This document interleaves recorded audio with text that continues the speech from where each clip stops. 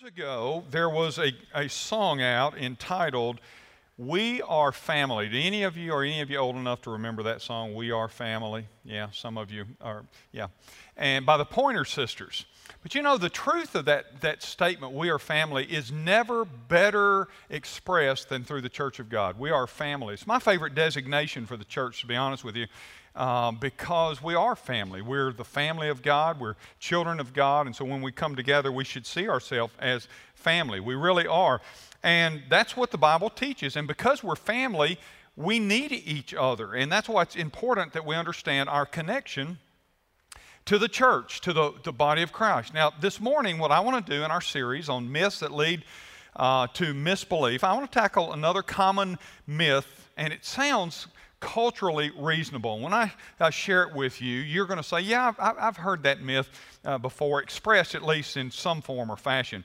In fact, this myth is so commonly misrepresented that even Christians sometimes use it because they don't want to offend another person who says, well, this is the way I kind of see it. What is the myth? Well, this common myth that I want to talk about today goes like this. It doesn't matter if you go to church or where you go to church as long as you believe in God.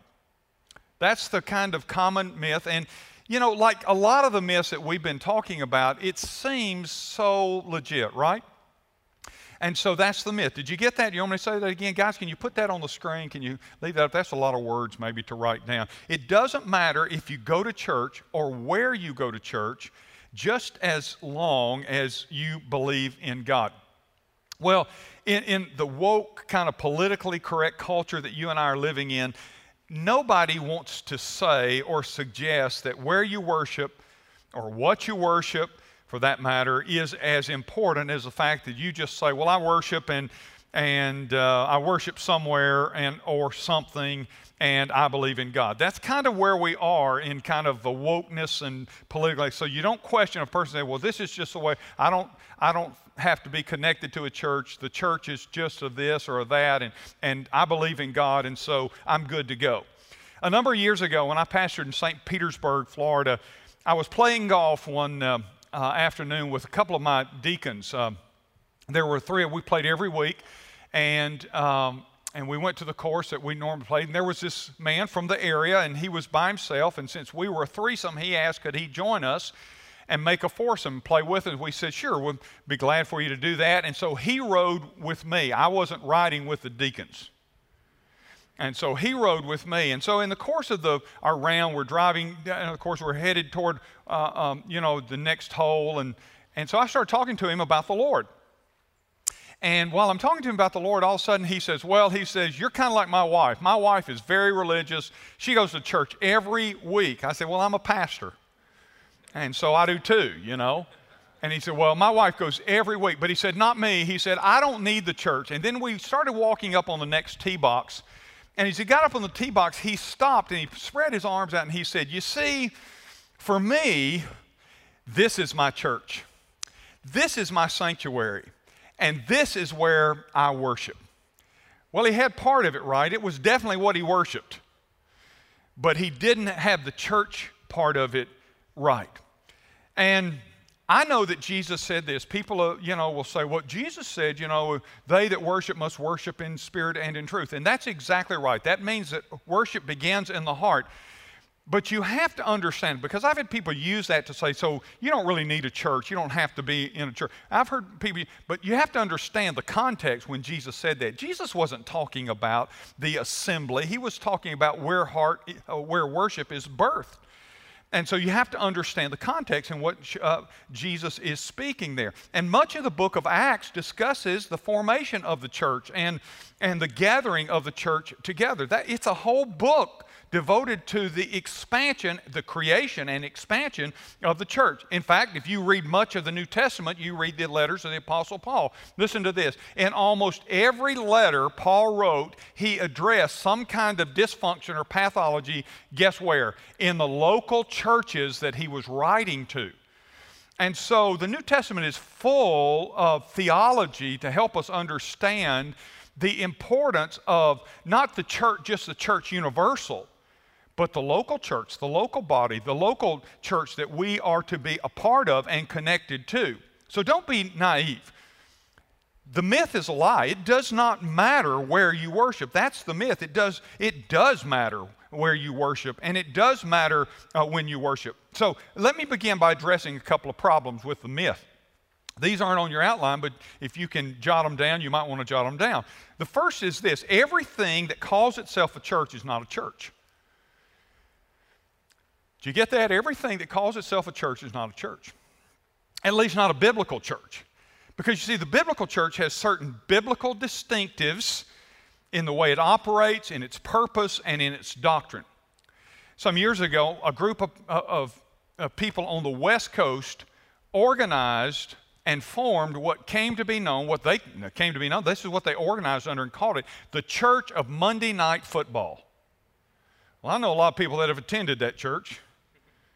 But they organized, and they had they paid dues in, and they would gather on Monday nights, and they'd have a meal together, and then they had these goofy rituals they went through before the big game, the Monday night game, and they literally organized and called themselves the Church of Monday Night Football.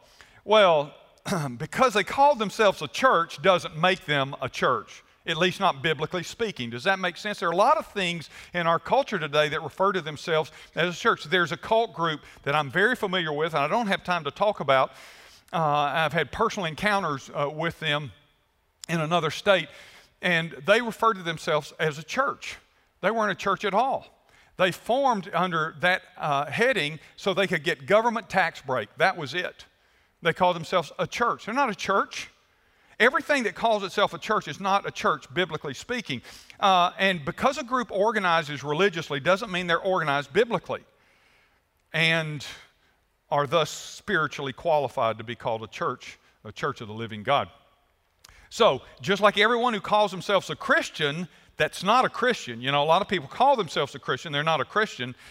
So also, every group that calls itself a church is not necessarily a church. Here's a second problem with our myth, and that is many churches that started right, have drifted left of Scripture. Very important to understand. They started the right way, but they drifted. Many churches, many denominational, congregational groups started well. They started right, but in time and history, they drifted back to the left. And there's ample evidence of this. Again, I don't have, because that's not the nature of the message. I don't have time to go into all of that. But let me give you an example. It happened in a lot of different spheres: culturally, educationally, religiously, historically. And for example, are you aware that most every college or university first formed in this nation, including what we consider the elites, were formed for the purpose of training ministers to share the gospel, preach the gospel of Jesus Christ, including schools like all of your Ivy League schools, Harvard, Brown, Penn, Yale. All of these were created on the outside for the purpose. Now, they wouldn't tell you that today. They're embarrassed by that today. But they drifted to the left. They drifted left of Scripture, so they left the purpose for which they were organized. Churches do that. Denominations do that. And so we have to understand the problem with the myth is that a lot of churches, a lot of groups that start right drift to the left of Scripture. And many formerly strong churches, denominational groups over the past 100 years are mirroring and in some cases affirming the slow and steady drift of the culture to the left. We're seeing that today. You say, is that so important if they choose to do that? Well, yeah, it's very important because it affects everything. For example, the drift dramatically affects things like cultural morals. It affects things like family definitions. We have new definitions today for what the family is. It affects cultural morals, and it sanctions aberrant sexual behaviors. It affirms gender confusion. It rejects boundaries and authority and a host of other matters, you see, that have been foundational to cultural and spiritual health. And these are reflections of what happens when the church drifts leftward of Scripture, where it once held a Judeo-Christian influence over the culture. It gives that up. And for that reason, it does make a difference where you go and that you go. to church. If you're physically able to do so, stand with me this morning as we read our text. Begin in Hebrews chapter 10. Verse 19 is where we begin because this is the full context of what we're talking about. It says this: "Therefore, brothers, since we have confidence to enter the holy places by the blood of Jesus, by the new and living way that He opened for us through the curtain, that is, through His flesh. And since we have a great priest over the house of God, let us draw near with a true heart in full assurance of faith, with our hearts sprinkled clean from an evil conscience and our bodies washed with pure water. Let us hold fast the confession of our hope without wavering, for He who promised is faithful. And let us consider how to stir up one another to love and good works, not neglecting to meet together, as is the habit of some, but encouraging one another, and all the more as you see the day drawing near." Father, would you speak to us this morning from your word, your divine and holy, infallible word. Speak to us, our hearts. Lord, remind us of how important our gatherings are and the significance of that gathering, not only in our lives, but in the work of the kingdom in the world. Speak now, we pray in Jesus' name. Amen. Thank you. You can be seated. Now, the writer of Hebrews is addressing an issue that had become a serious problem in the early church. You know what the problem was? Simply put, many people, many confessing Christians had just stopped going to church. They just neglected church.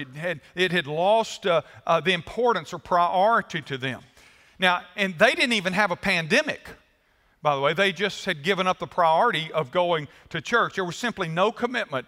And here's what he wanted them to understand, that they were the ones who suffered most because the church was not designed by man. It was designed and created and implemented by God for the advancement of His kingdom, for the spiritual growth of His children, and for the koinonia and the fellowship of believers, which would encourage and strengthen them. He knew that by their giving up church, they were giving up something that was very, very important, not just to culture, but it was important to their own lives and their own spiritual well-being. Now, we've had an unusual year, and this sermon, by the way, this is a good day to be in church when the pastor preaches on being in church, right? I mean, and we've had an unusual year, and I'm not talking about some of the things that have mitigated people needing to stay away from church. So don't hear me say that. That's not what this is about. I could have preached this message 100 years ago. This is the message that the writer of Hebrews was preaching 2,000 years ago. The same problem for 2,000 years has happened, and that is people coming and going, committed, not committed, to the gathering of the saints, the church of God. And he wanted them to know, just like we must know, the importance of why we are to gather together in person, the personal gatherings, and why that is important. And I'll tell you now, in 4 decades of ministry, I've encountered and dealt with a number of what I would consider false and misleading perceptions that people have given about why they don't feel the need to gather like we're doing here this morning. For example, I've heard this one: the church is full of hypocrites. Well, what would I say about that? I would say I agree. But I would also say to the person that wants to use that, but don't join it, because you would be classified as a hypocrite too.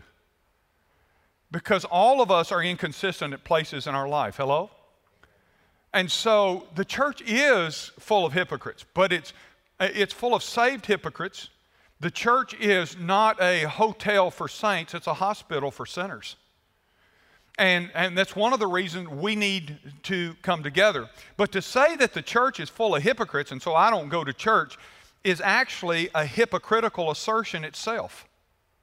It's saying, well, I'm above that sort of thing. I tell you another thing that we sometimes hear is, well, but the church is just a building. Well, not really. The church is the body made up of born-again followers of Jesus Christ. The physical facility that we meet in here is the shell where the church meets. But you are the church. And so some people say the church is just a building. Well, the church is really, the building is a house, but the body is the church. I've heard this: well, the church is not a building. Okay, the very thing. Okay, the church isn't a building. And And ironically, some people who disconnect with the church because they argue the church is a body and therefore I don't have to go to a building, sort of thing. They refuse to gather in a local physical place. And it misses the fact, listen, I've heard that one a lot. Well, I don't have to go to a location because the church is universal church, that kind of ecclesiology, which is not biblical. And that's what the writer is telling us here. And it misses the fact, when a person uses that, it misses the fact that the early church, listen, was organized. It was organized locally. Paul wrote to local churches. John wrote to 7 specific churches. The church was organized locally. And I want to tell you something. Not only were they organized locally, they had structure, and eventually, guess what they did? They constructed buildings to meet in. And we know that because we have ruins of churches all over the Middle East. In fact, that fact is so powerful. Do you know many of the terrorist groups like Al-Qaeda and those have tried to destroy any semblance of the historical ruins of churches? Did you know that? Why? They want to wipe out any memory that there was a physical church there at one point in time or a Christian people there. So that one is sometimes used. The church is an emotional choice. Perhaps you've heard that. That is that feelings should be the primary influence behind how a person chooses which church to attend. Now, in other words, which one feels good to me? Now, I want to clarify something. Your feelings are important, okay? And so this doesn't mean that the church should feel miserable in order to be spiritual. The church I go to, man, is so bad, it must really be spiritual. That's not what we're saying. Well, look, when you come together, I love when the band is up here leading us. In the first hour, we have choir and orchestra. And I can tell you, I am moved emotionally many times by the worship music. Your feelings are a part of worship, okay? So don't confuse that. We get moved by that. In fact, it often is a move of the Spirit of God that moves upon our emotions and upon our mind. And so emotions are important, but we must distinguish between just pure fleshly emotional gratification and spiritual awareness of God's presence. Because there are a lot of places you can go and get your emotions stirred that do not follow that with biblical truth. Does that make sense? And then perhaps you've heard something like that. Well, the church is all about just a preferential choice. And many have come to believe that the church should be selected or connected to on the basis of personal preferences. You know, kind of like going through a cafeteria. People shop churches today. I'll take a little of this, I'll take a little of this, I'll take a little of this, and whichever one gives me the most bang for my buck, that's where I'll go. And so my preference is, well, I want this, and I want this, and I want this, which misses the heart of true worship. Because worship, the true heart of worship, is not about what we can pick out. It's about what we can do in response to a holy God. Your preferences are important, don't get me wrong, but like your feelings, they are not the proverbial tail that wags the dog when you connect with a church. And then the church is sometimes referred to as just an optional choice. That's what was kind of happening in our text here. It is an argument that suggests that since the church is really composed of individual believers, that where and how and when I worship is just purely optional. But that wasn't true of the New Testament church. In fact, if you go back and read in the book of Acts, you find out they didn't just gather on a Sunday gathering, what we call the first day of the week. They didn't just gather there. They gathered every chance they had the opportunity. And so we have to be careful when we say, well, it's just an optional kind of choice. Everybody wants to find the perfect church. Years ago, I preached a series of messages called The Search for the Perfect Church. And guess what? On this side of heaven, there's no such thing. There's no such thing as a perfect church. And you know why? Because it's made up of people like you. Not people like me, but made up of people like you. No, it's made up of people like me and you. There's no such thing as the perfect church this side of heaven. But what you can find is a healthy church. And I maintain that church health is a vital part of your being able to connect with God. And so when you look for a church, you ought to look for a place that is healthy. Not perfect. I'm not a perfect pastor. It's not a perfect congregation. If you keep your eyes on me, I'm going to let you down. If you keep your eyes on other people in this congregation, they're going to let you down sooner or later. So we come into a healthy place and we all try to put our eyes on Jesus. Amen? And so those are some of the misperceptions that we sometimes find when people are trying to figure out how do you connect with a church. And that leads to 4 things that I want to show you this morning. Number 1, I want to show you from our passage here that our gathering is a mandate. Verses 24, 25, really you go back up to verse 22, there are a series of 3 exhortations. And if you look in your Bible, you'll see, and by the way, I want to just tell you something. Thank you for being people that love to hear the Bible. You know, when I stand up here, I think, thank God I have a congregation of people that love to hear the Bible. I only see 3 or 4 of you sleeping every week. But I really want to tell you that. Thank you for loving the Scripture and loving to hear the Scripture. And there are 3 exhortations in this passage. Those exhortations, you can say, are like a mandate. In verse 22, let us draw near. He says, in verse 23, let us hold fast with the confession of our hope.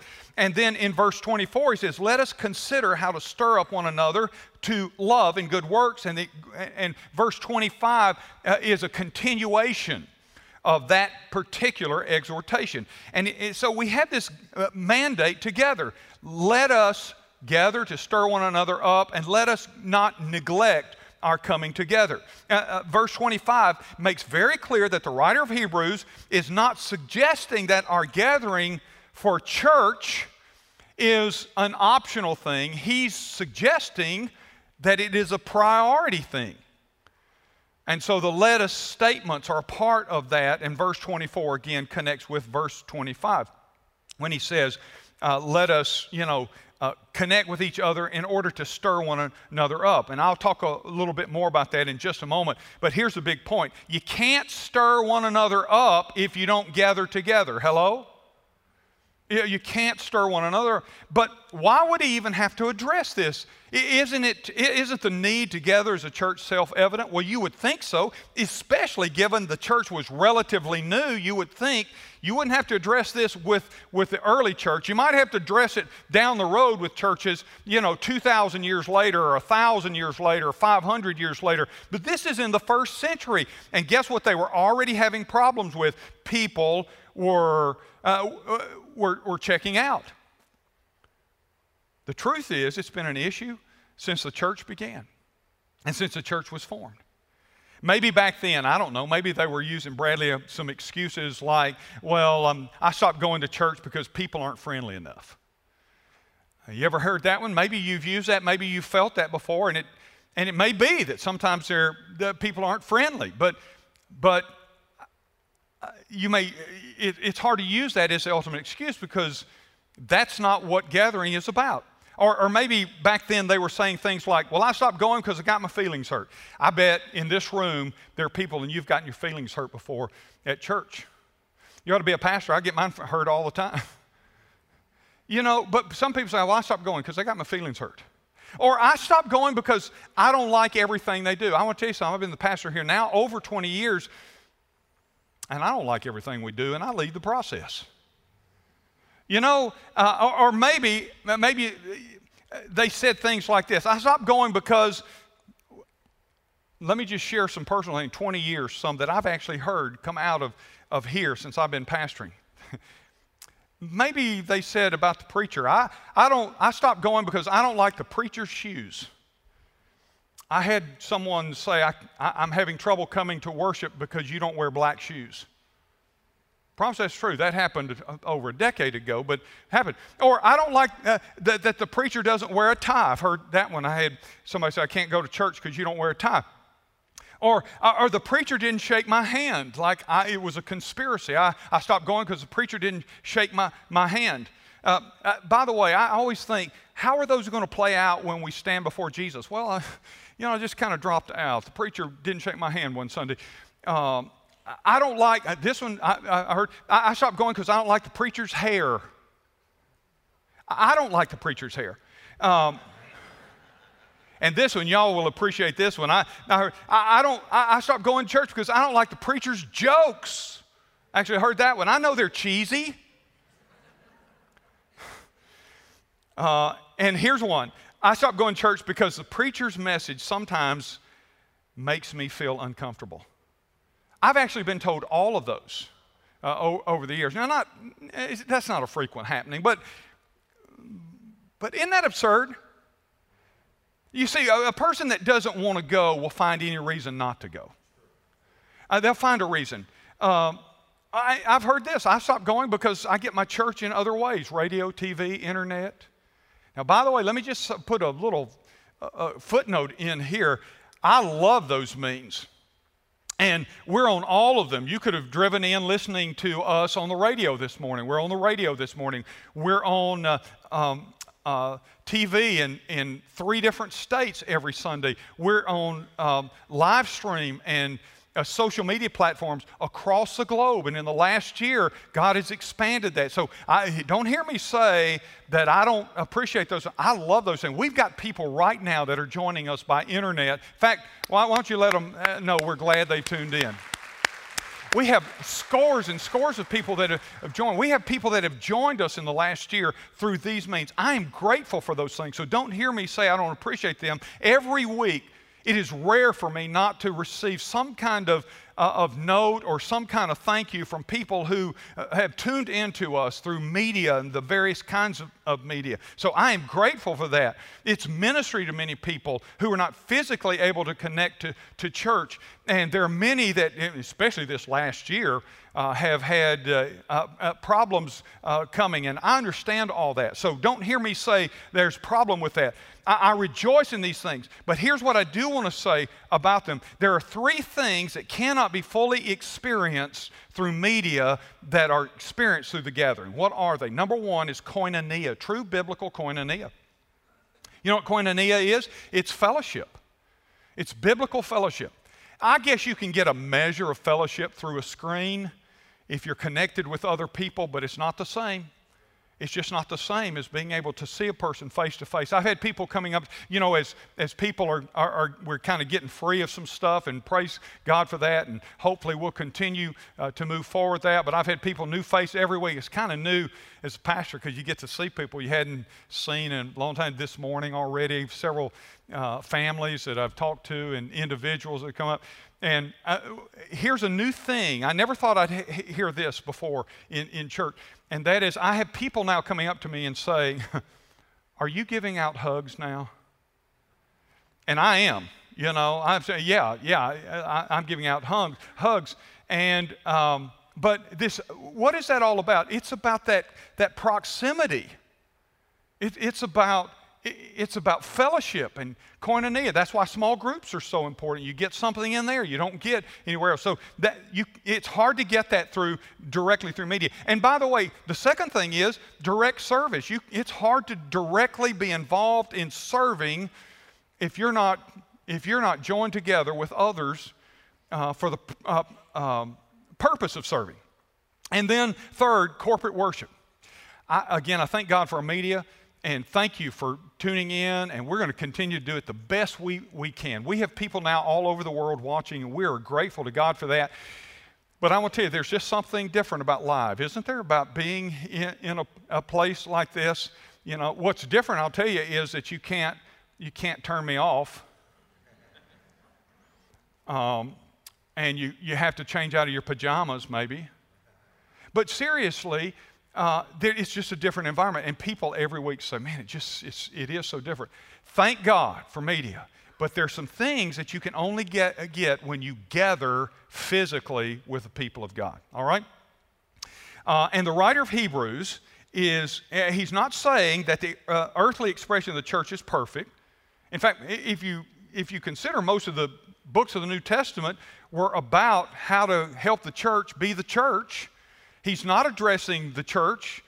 Rather, he's addressing the believer who isn't serious. He's not addressing the church. He's addressing the believer who's not seriously committed to gather with the family of God. So we have this exhortation, and it is a personal mandate to faithfully gather with the family of God. All right, number 2, he speaks also about our gathering and that it is a mark A mark. Just stay with me. I think you'll understand what I'm talking about. He says, not neglecting to meet together. Notice this, as is the habit of some. Okay, are you with me? Now watch this. The fact that some people had forsaken the assembly of themselves together as the church identified them, right? Right? Because they knew who didn't gather. And so that was a mark. They had marked themselves as those who had forsaken the church. The other mark, though, is just important, and that is those who had not forsaken the church were marked by the fact of their gathering with the church, right? So do you understand the point? One way or the other, it marks us, doesn't it? It puts a mark on us. Now, our loyalty, listen to this, our loyalty is not first the church of Jesus Christ. Our loyalty is first Jesus of the church. Not the church of Jesus, but Jesus of the church. Does that make sense to you? That's our first loyalty. But listen to me. And when that loyalty is right, it should lead to faithful support of the family of God, faithful gathering to the family. So if you get that right, because Jesus is the one who created the church. The book of Acts is all about the creation of the church, and Jesus is the one who created the church. And so if you get this right, that your loyalty is first to Jesus, the Jesus of the church, then guess what? You'll get the second half right, and that is the value and importance of the church of Jesus Christ. Let's face it, you are known, I am known, by the company that we keep. We are known by the things that we identify with.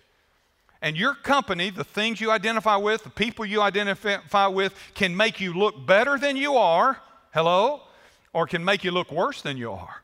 We're marked by our loyalties. I read the story of an old man, and he was seen every Sunday morning walking through his neighborhood, walking to a small local church for church services. But here's the deal, he was deaf. So he couldn't hear a word of the sermon, or he couldn't hear any of the music that praised God. And there was a scoffer in his neighborhood who could communicate with him a little bit. And so one week he asked him, he said, I notice every Sunday I see you walking to church, and you're deaf, and so you can't hear any of the message, and you can't hear any of the music, so why do you even bother? And the old man said this, he said, well, I'll tell you why I go. I want my neighbors to know which side I'm on. I want my neighbors to know which. You see, your gathering marks you, or your lack thereof marks you. It tells who you are. It tells what kingdom you're connected to. All right? So it marks us. Here's a third observation that I give you. The third note is this: our gathering is a ministry. Verses 24 and verse 25. He says in verse 24, consider how to stir one another up. And then verse 25, encouraging one another. You know, this past year, they tell us the statistics on loneliness and despair and suicide have been exponentially higher than any year in the past. Why is that? Well, it's all because of the effects of lockdown. And I had a lady tell me recently, she said, I thought I was going to go crazy. She said, I thought I was going to go crazy. Those are very, very real effects of this pandemic. And it has served to remind us, though, how much we really need each other, hasn't it?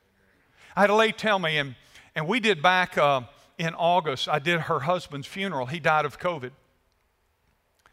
And she was back. First time today she was back in our early service. And I'm talking with her about that. How you doing? She says, I'm still struggling. And she said, you know what the hard part was for me, Brother Ray? She said, I couldn't be with him in the final days of his life because, you know, everything was so locked down, and that's not a complaint about that. And she's just saying, but the emotional toll that it took on her, because she said, I wasn't even able to be with him in his last days before he died. You see, loneliness and those kinds of things are very real. And that's why we need the church. We need the encouragement of the body of Christ. That the encouragement that comes from one another. Proverbs 27:17 says, iron sharpens iron, and one person sharpens another. And again, verse 24, stir one another up. Now, thank goodness the writer of Hebrews tells us the whole thing. He didn't just say come to church so you can stir one another up. Because Baptists know how to do that, right? We know how to get something stirred up. That's not what he's saying. He's saying come to church so that you can be someone that stimulates someone else for service to God. You know, we have these bands. If you haven't got one, you ought to pick one up out there. The orange bands, Fan into Flame. It's based on Paul's statement of Timothy, fan into flame, the gift that God has given you for the use of the kingdom of God. And one of the reasons that have you ever ended up committing to something in church that you had no intention of committing to, or you thought you hadn't even thought about it, but you went to church and you were hanging around with some of your friends or some other believers, and those believers began to talk about something, or they heard the preacher or some other staff member talking about something. Here's something we need help with, and we need ministry in, and they started talking, and before you know it, you committed yourself to it. You know what happened? You got stirred up by being with other believers. And you said, you know what, I need to do that. I need to commit to that. Well, that's what the writer of Hebrews is talking about. He's talking about when we come together, we stimulate one another to love and good works for God. And thank goodness he put that on. Stimulate to what? To love and good works. The fact is, there's sometimes when you come to church, you need to come to church because you need to be ministered to, right? I mean, you hadn't told anybody, but there's something going on, the devil's beating on you, or you're going through some kind of despair, or maybe depression or something like that. And you know what? You need to be ministered to. And you need to go to church because you just need God to do something. And you know, how many times have you gone to church and then suddenly either the preacher shared something, you go, wow, that's exactly what I need. He didn't know, but that's what I know I needed to hear. Or somebody, a friend or somebody else says something to you and you say, wow, Lord, I needed to hear that. They didn't know it, but God knew it, and God put you in the company of the congregation so that you could interact, and that kind of koinonia happened, and God ministered. Our staff prays on Sunday mornings. Frequently we will pray, God, help us that whether we're in the hallways, wherever we are, to be able to speak a word that'll bring encouragement or help to someone that we don't even know needs it.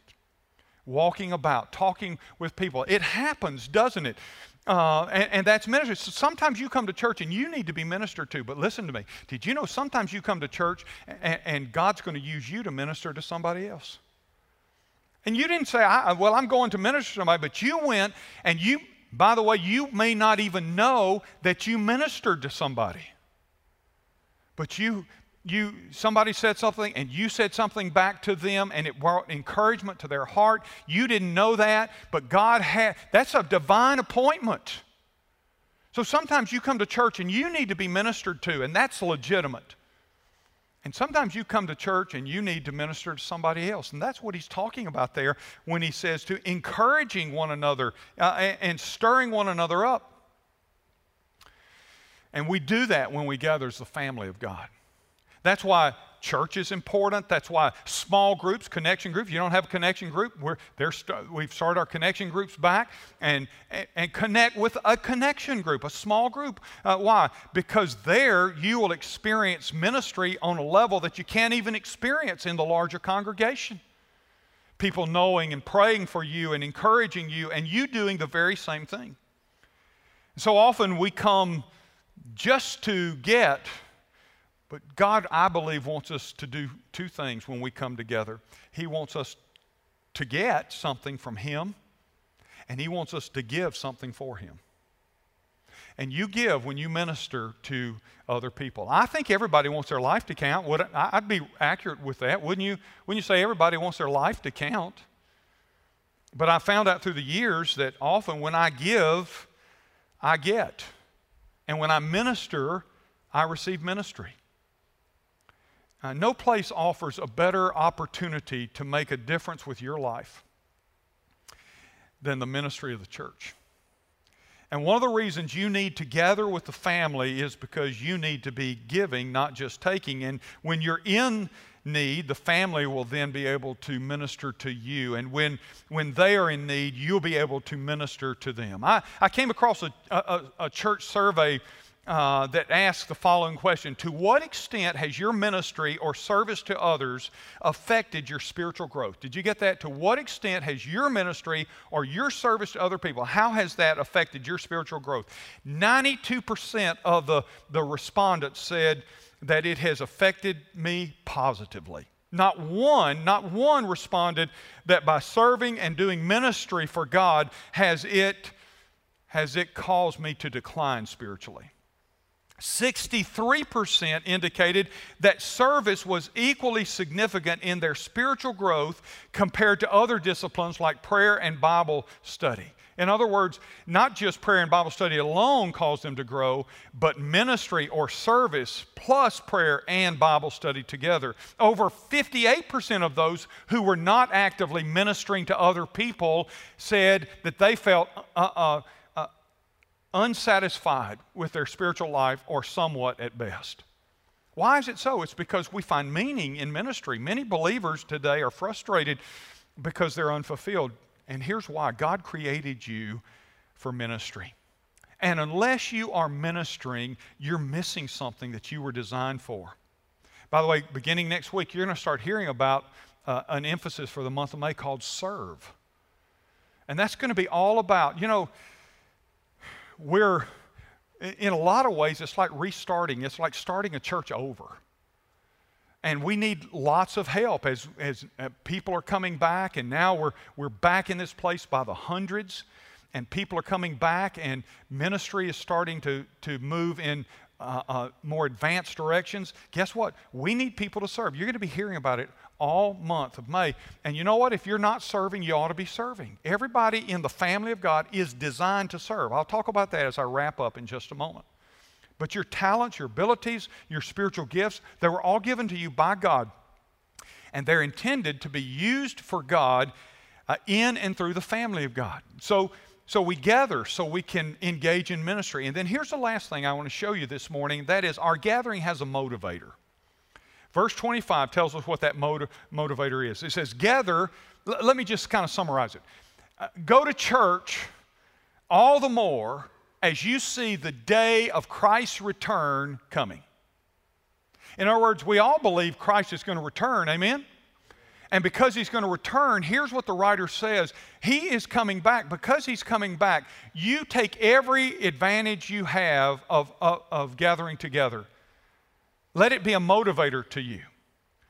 Because judgment is accountability. Then when we say judgment, it's accountability before God. And so the writer says, let us not neglect to meet together, but encourage one another. And then all the more as you see this day drawing closer. Now, again, I just want to say something. If you're listening to this on live stream or however, and you might think that this message is because the pandemic has caused many people not to return to church.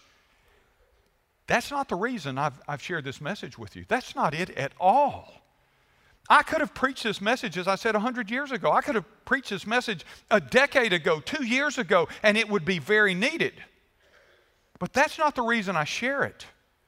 I share this message with you this morning because of the myth that we talked about, that has caused so many people to be confused about the importance of the congregation and the gathering.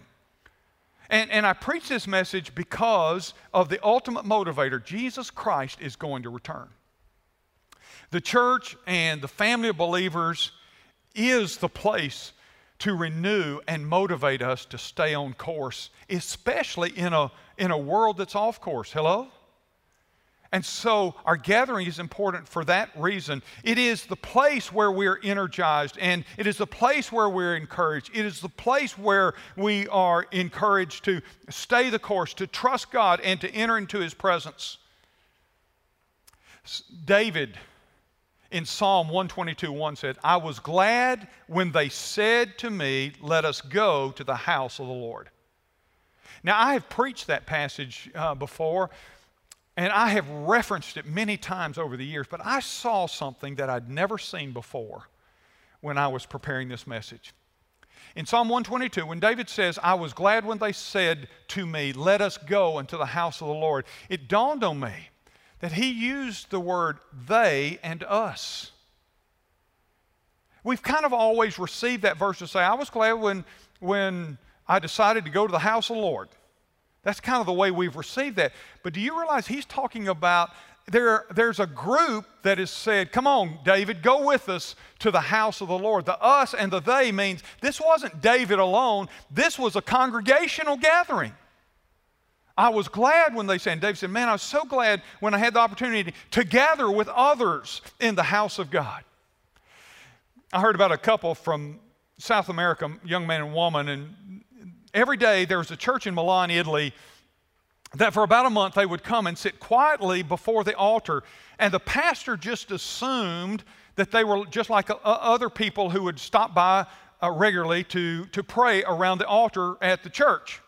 And day after day they came, they sat for an hour or so, and then they left. And one day, the cleaning man in the church happened to notice there was an unusual electrical cord leading from the plug used to provide electricity to the light up at the front of the altar.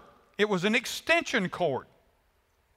And upon further examination, he discovered that what the young couple were really doing were coming to the church. They were homeless, and they needed to charge their cell phone batteries. And so they didn't have a home, they couldn't charge at home, and so they would sit at the church and they would plug into that extension cord for an hour or so, and it became their source of energy. I read that story and I kind of laughed, and I thought, how fitting. It really is fitting, you know. The church is a place where you can come and get your batteries recharged. It really is. It's a motivator and it's an energizer that helps us function in a crazy world. The church is a place of security. It should be a place of sanity and a place of safety. And until Jesus Christ returns, you need the church because it will inspire you. It will restore you. It will edify you. It will re-energize you. You see, we are families. And families hang out together. Healthy families even look for opportunities together. And that's a picture of the healthy church. And that's a reason that you should not be fooled by the myth that it doesn't matter if you go to church or where you go to church as long as you believe in God. Friend, it does matter. It does matter. So don't miss the message of Hebrews. The day is coming when Jesus Christ is going to return. And when he returns, there will be subsequent judgment. We will all stand before the judgment seat of Christ, as Scripture says. And there will be subsequent judgment that will follow. And that means, being true, that now is the time together. Together as God's people. Now is the time to gather and worship. Now is the time to gather to deepen our relationship with Christ. Now is the time to gather so we can serve the purposes of the kingdom of God. Because the Bible says the day is coming when no man can work. We're headed for a day right now, unless something happens different in this country, we are headed for a day when it will become harder and harder for the biblically sound church to gather. We're headed for that day, people.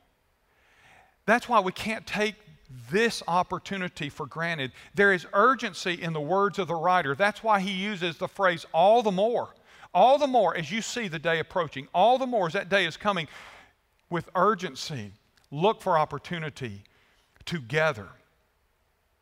He's saying do it now. Do it now while we can. We must do it while we have opportunity. Because we may lose that opportunity together. Either through persecution, God forbid, but it could happen down the road. We're seeing things we've never seen antagonistic toward the church. Or the return of Christ. And that's what the writer was saying. Hey, Jesus is coming back. Because he's coming back, he said, don't neglect gathering together with the people of God. Now, when we talk about church, then we talk about joining the church. And I want to just wrap up by saying this. Because I always give you an opportunity to join the people. We've had lots of people join us over the past year. I mean, scores and scores and scores of people have joined us over the past year, and people live have joined us. We always talk about joining the church, and today in our culture, we often hear this, yeah, but again, I don't need to join the church. Why can't I just be faithful in attendance without having to commit? Now, here's a question I always want to ask when a person says, why can't I just be faithful and attend instead of commit and actually join a local congregation? I always want to ask this one, why wouldn't you? Why wouldn't? If you're going to be faithful to attend and see that as your church, why wouldn't you commit to them? People say, I've heard this, I like to attend various churches. I like what this church does here, and I like what this church does here, and they all may be doing good stuff, so don't get me wrong, and I like this. But let me tell you something, I just want to kind of hop from church to church from time to time. I want to tell you something, that may feel good, but it's not biblical. You say, really? Well, that kind of offends me. I won't be back. Well, look, it's not biblical. You see, Paul talked about a thing called body life in Corinthians. If you can go read it for yourself, he talks about body life. And you know what body life is? Body life is this idea that if you're a born-again Christian, God has given you certain abilities and gifts. And do you know what Paul even says about those gifts and abilities? They're not just for you. They are for the well-being of the entire congregation. In fact, at one point he says, your gifts are not your own. They not only belong to Jesus, but he says they belong to the rest of the congregation. Why? Because the idea is that a body is interdependent on the parts, right? Now, if you go from place to place to place to place to place to place, and again back here and over there and over there, some week I'm over here, one week I'm over here, one week I'm over here, it may feel good. That's why I said your emotions are not to drive your commitment. May feel good, but here's the problem with that. God has created you to be a body part, and the only way you can be a body part is to connect with a body. Hello? And so that's why we say connect with the church. Think of it like this. Let's say you're a heart, or a lung, or an eyeball, whatever you want to, just pick an organ, okay? You know that organ, for it to be effective, has to be connected to the other organs, right? I mean, if you take a heart and the heart says, well, I'm a heart, I'm the most powerful organ in the body, save maybe the brain. And I've decided that I'm not going to function inside the body. I'm going to not commit to the body. You're like an organ that's just been laid outside of the body. A heart may be powerful, but it's no good laying outside of the body. And by the way, even when it's transplanted into another body to connect with that body, right? Because outside, no matter how powerful, that's a heart. Yeah, but that heart dies if it's not connected to the body. A lung, do the same thing. It dies if it's not connected. An eye, you can lay the eyeball right there, but it's pointless because it is designed to work with the other body parts. That's what Paul teaches us. And so when you hear someone say, well, I just like to go here sometimes and I like to go here, I'm not going to commit to any of them, that is not biblical.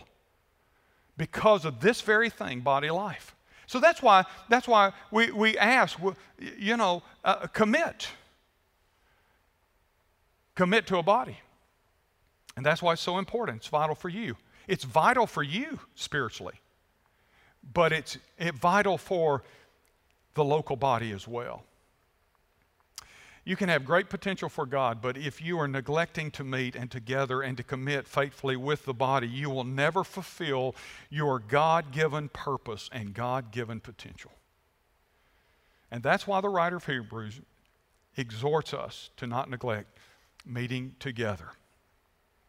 A Christian that tries to live outside of the church is one of three things. They're either negligent or derelict in their duty because they've been designed for a body, or they are dysfunctional in their relationship, or worst, they're not saved to start with. You know what John writes in 1 John chapter 2? He said, they went out from us. He's talking about the local church. They went out from us because they were never really one of us. So, that's why our gathering is important. It marks us. You know, It helps mature us. All of those things. And so that's why I encourage you to connect with the body. I'm glad you've gathered, but now I hope you understand why gathering is so important to us. Faithful gathering is so important. Jesus is going to return. And that motivates and stimulates us to serve Him, but it also motivates us to gather together while we can before the hour is too late. Let's pray together. With your heads bowed and eyes closed, whether you're joining us by live stream or in this live audience, you say, well, I don't know what kind of body part I am.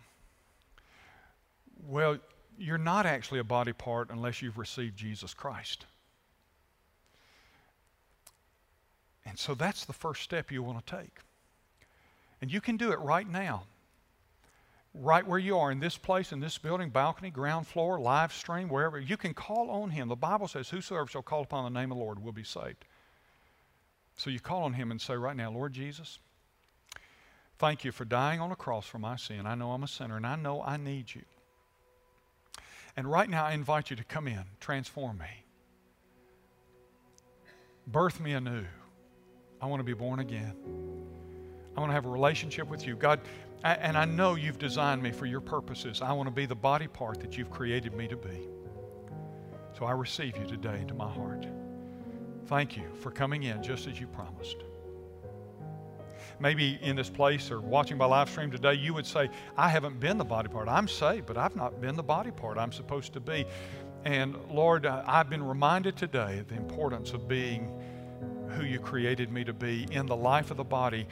Or maybe you say, I need to connect. I've never connected. You can do that today. Lord, would you move us forward in these new days, really, God, renewed days, days of reignition. Move us forward, we pray. In Jesus' name, amen. Would you look this way for me for just a moment before we're gone? Maybe you made one of those decisions today, live stream or in this live audience.